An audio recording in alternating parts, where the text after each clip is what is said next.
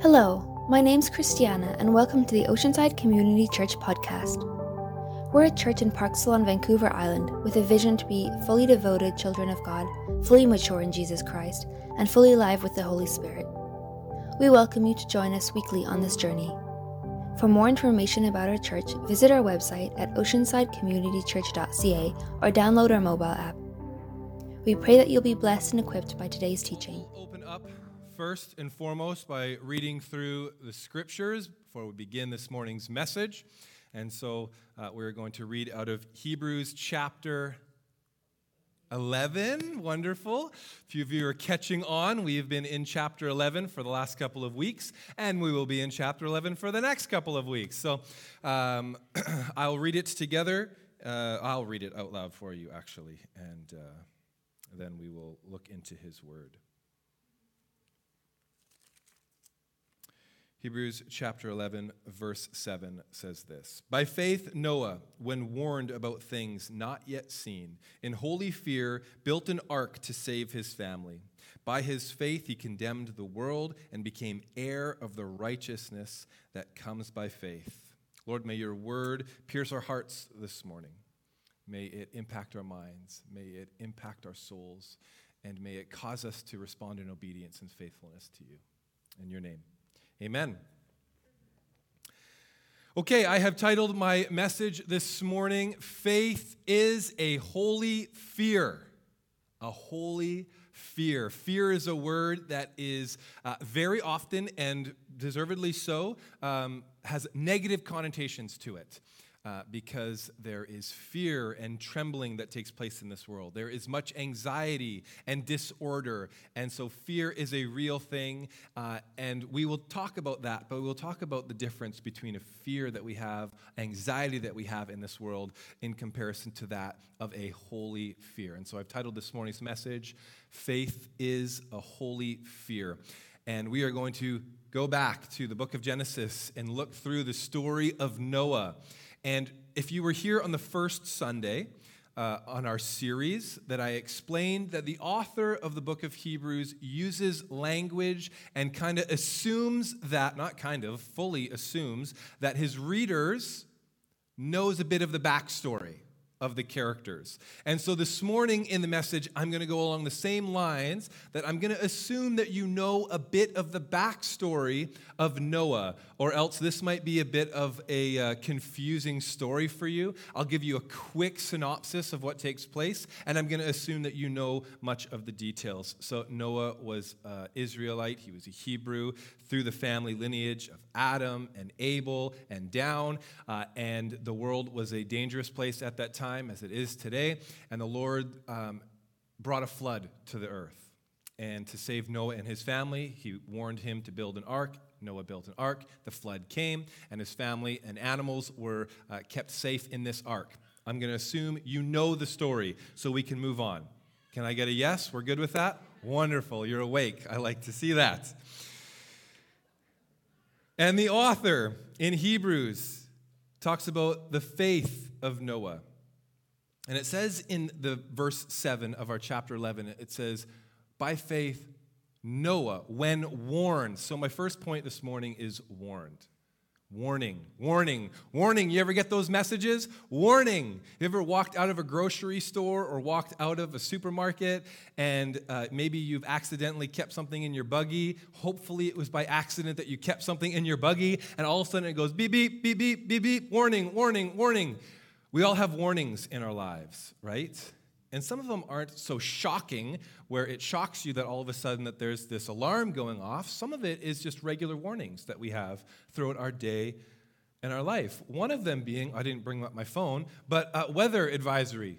I look at that weather app almost every single day, and it's pretty much giving us a warning of what's ahead. Sometimes if weather is severe, it will actually send a message to you saying, warning, weather advisory. It's not looking good in the next couple of days, right? We have travel advisory warnings. Every time from Nanoose Bay, where I'm staying, when I drive into Nanaimo to go grocery shopping, I see the warning of the BC sailings of how many weights it is, or the percentage of how full the ferry is on our way to Nanaimo. That's a warning of how full the ferry is. And so we have warnings throughout our day-to-day always. There's also verbal warnings. I give warnings to my children all the time. I have taken on one way that I warn my kids, the same way that my mother warned me. It's funny, eh? We grow up and we're just like our parents.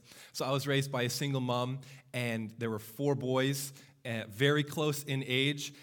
And we used to get warnings or threats, whichever you would like to classify it, from my mom all the time.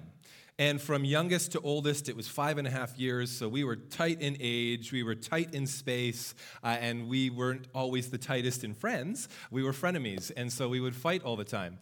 And so my mom gained this reputation that she wouldn't give us a warning when we were in the moment of fighting. She would give us the pre-warning. You know what I'm talking about? Like when you've done nothing wrong, like you've been good kids. We never went to people's homes very often, and we never went out to eat very often because just finances and because of the chaos of what it would be with 4 children and a single mom. But she always gave us that pre-warning if we were going somewhere. If you even think about hitting each other, don't even consider doing this, or we are leaving immediately right away. We would always get that pre-warning. You know what I'm talking about? But we don't always respond well to warnings.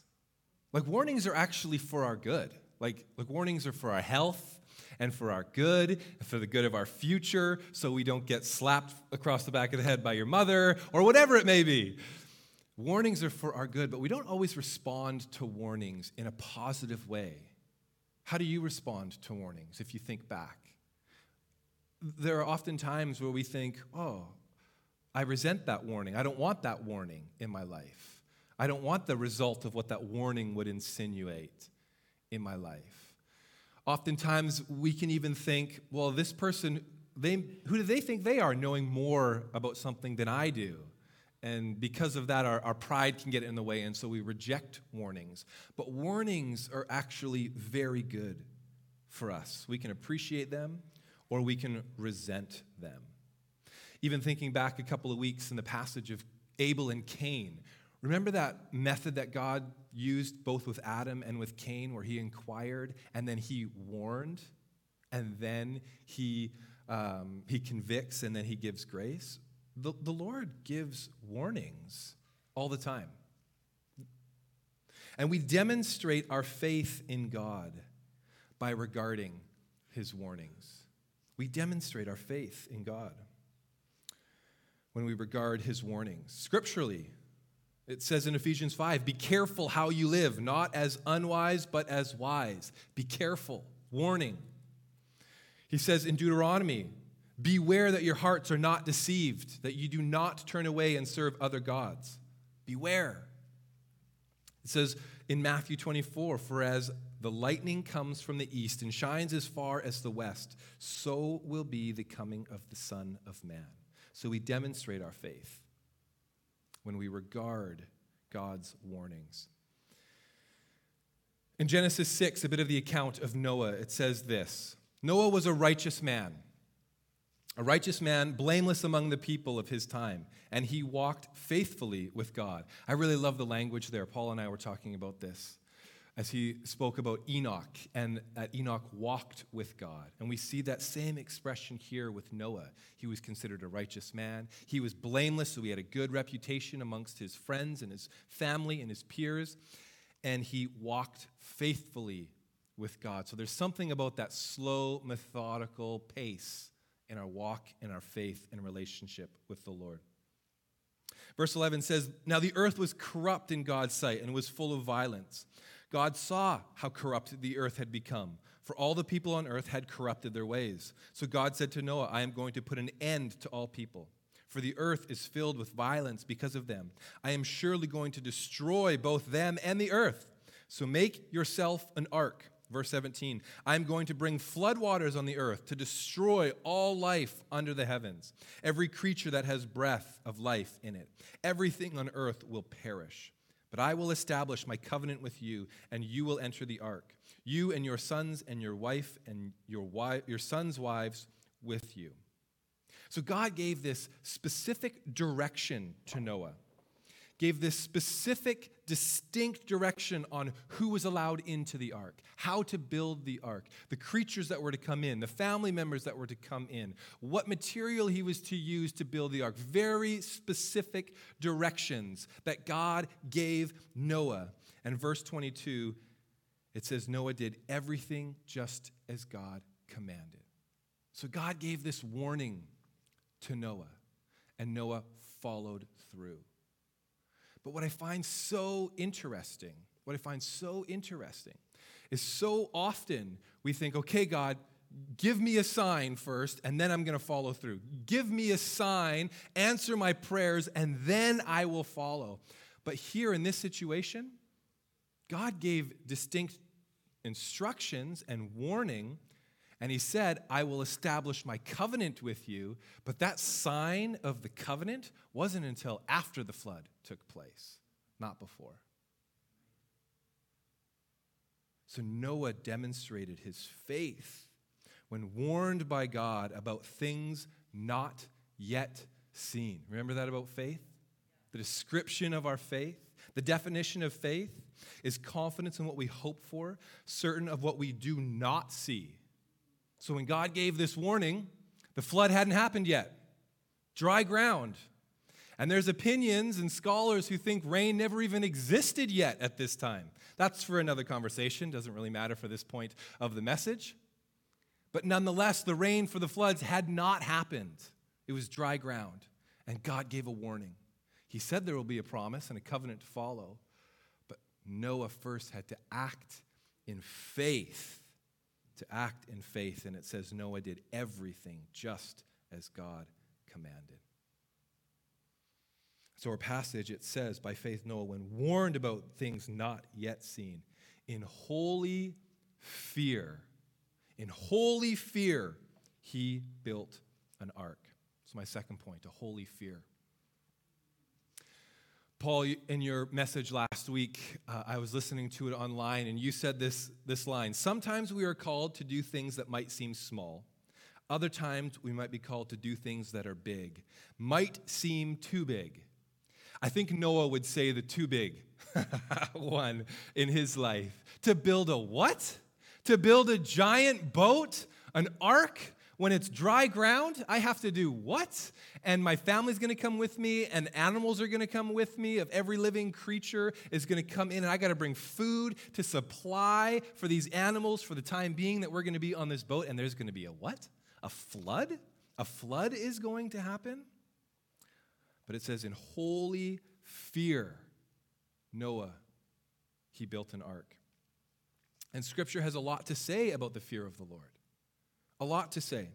And the fear of the Lord, it's foundational to our relationship with God. The fear of the Lord. And fear can refer to several things, okay? Like it can refer to, in our world, when we think of fear, we think of fright.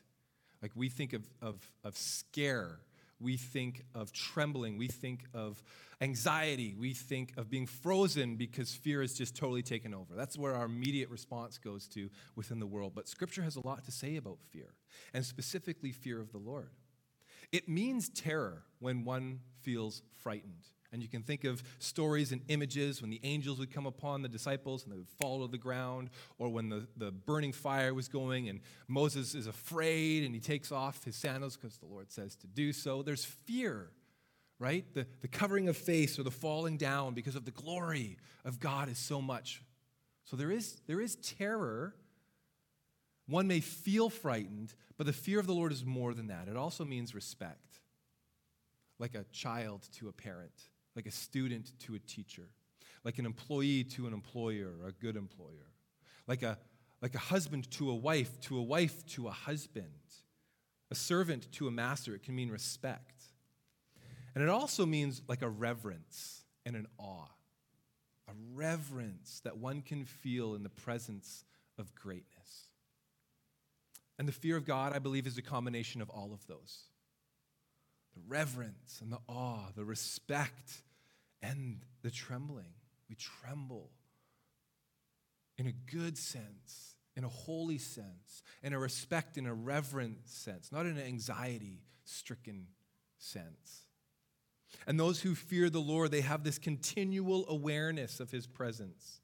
a reverence for his greatness, and a commitment to obey him. Holy fear means we incorporate reverence and respect of God into all areas of our lives. Into all areas of our lives, right? In the way we handle our money, in the way that we spend our time, in the way that we handle our business, who we spend time with, where we go, what we do. Do we spend or do we steward our finances? Proverbs 9 says the fear of the Lord is the beginning of wisdom. So every decision, every response, every reaction is to be filtered through this perspective, this holy fear of wisdom in our lives. Faith isn't solely a belief system. Amen? It's a belief and a behavior system. Amen? So it means we speak different. We talk to people different. It means that we don't judge. It means that we don't dishonor. It means that we don't slander, but we speak to edify and to build and to uplift and to encourage. We don't cast judgment. We don't cheat. We don't live immorally. We don't hurt people. But we live and walk in faith and hope and love. Even when it looks weird to our world, right? Even when, we say we give. Let's talk about this one. We give financially a certain percentage of our money, and we do so cheerfully. That's Christ's teaching on finances and giving. We do so cheerfully. And the world thinks you do what? Why do you give? And they don't get it. Well, I spend my time and we do this and we raise our kids this way and we don't give everything to our kids because of, and our values are different than the world. And the world says, what? Well, why? And they think it looks differently. And I think they said the same thing to Noah when he was building a boat. Wait, what? It's going to what? I've never heard of rain. I've never heard of a flood. I don't even know what that is. I don't mean to say I believe the no rain part. I don't want to get caught onto that. But it would have looked weird. It would have looked different. It's hard. It's hard. It takes a lot of faith to build a boat on dry ground. Amen? It takes a lot of faith. And here, in holy fear, Noah builds an ark. In reverence and awe and respect and maybe even terror of the Lord, he builds an ark. One of my favorite points of that specific sentence in Hebrews 7 where it says, in holy fear he built an ark. The following words says, to save his family. Oh, I love that part. I'm almost 40, so I'm hitting the age in my life where I'm not just solely looking forward to goals and aspirations and dreams. I'm actually really fully considering, okay, my past, what follows me, and the legacy that will come. I'm in that season of life where it's like both now I really, really, truly care a lot about. And I think, oh, Noah, when he built this, he's not just building it to save his life, but he built it to save his family's life. And so my last point I have this morning for the example of the faith in Noah's life, he heeded the warning of God. In faith and holy fear, he put his hands to work and he built an ark. His behavior exemplified his belief. But the last point is in this life and the next. Noah's faith, his holy reverence, his respect, and his awe not only saved his life, but also his children's life. Saved his family. And over the next couple of weeks, we're going to see actually many of these faith giants and how their response, their belief, and their behavior affects not only themselves, but their family, their lineage, their heritage, and the generations to follow. Their act of faith plays in such a massive way into the life and the eternal state of their children to follow. So can I say this, mothers and fathers and grandparents in this room? Especially those who may have children who have maybe walked away from their faith or are discouraged or struggling in their faith.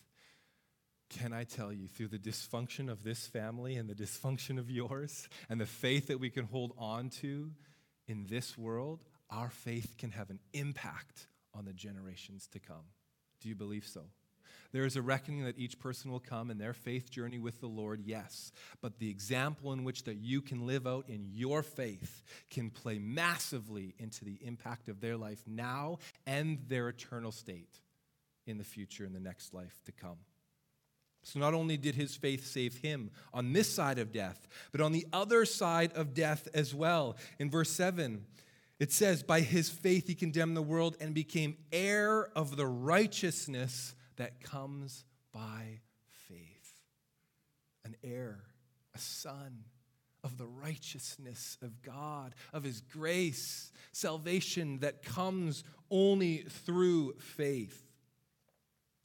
And the Bible tells us that there are two kinds of righteousness in this world. There is the righteousness that comes by our own acts of obedience, of following the letter of the law. This is what I'm told to do, I'm going to do it. And this is what I'm told not to do, so I'm not going to do it. And I can gain a righteousness if I am perfect in that. But we all know we all fall short and miss that mark. So that righteousness is impossible. And the other kind of righteousness comes from God through faith in him and him alone. I'm going to invite the band to come on up. It's only the righteousness that comes through Jesus Christ. Do we give? Are we granted? Are we blessed with the identity of being an heir to the throne and a co-heir with Christ? That we are adopted into the family of God as a children, as an heir. Noah received not just life after the flood, but received life after his death. Not because of his own righteousness, but through his faith in God, it was credited to him as righteousness. Amen? Through faith in God, it was granted. It was given as righteousness before the Lord. Heeding God's warnings will bring great benefit in this life. Do you believe that this morning? Regarding God's warnings can spare us from trouble in this life and can give you the gift of eternal life in the next one. Do you believe that this morning? God still warns today. Do you believe that this morning? Jesus will one day return. The imminent return of Jesus Christ will take place in our future. And the bridegroom will come and retrieve his bride and to sit at a table and have a banquet feast of celebration in the union of the bride and bridegroom. Jesus will return. And so what we do today, to proclaim, to heed, and to regard that warning, we take communion together. To remember what Christ has done. To remember that we can only receive that righteousness and adoption and become an heir to the throne when we submit ourselves and accept the righteousness that he gives and grants us. So we take communion to remember. But we also take communion to proclaim the warning that God has given us, that he is going to come one day and he is going to wipe this earth out and bring a new heaven and a new earth. But he has granted us the gift of new life in eternity as we proclaim that he too is one day going to return. It says in Hebrews chapter 9, so Christ, having been offered once to bear the sins of many, will appear a second time, not to deal with sin, but to save those who are eagerly waiting for him. Are you eagerly waiting? Eagerly waiting for the return of our Savior? Amen? Therefore, you must be ready, for the Son of Man is coming at an hour you do not expect. The faith of Noah saved him and his family. And I believe that your faith and your holy fear can save your soul and be an example of salvation to your children and their children's children. Thank you for listening to our podcast. Be sure to connect with us on Facebook, Instagram, or YouTube, or download our mobile app for more content. If you're in the area, we hope to see you soon. Until next time, may the God and Father of our Lord Jesus Christ richly bless you as you live by His Spirit.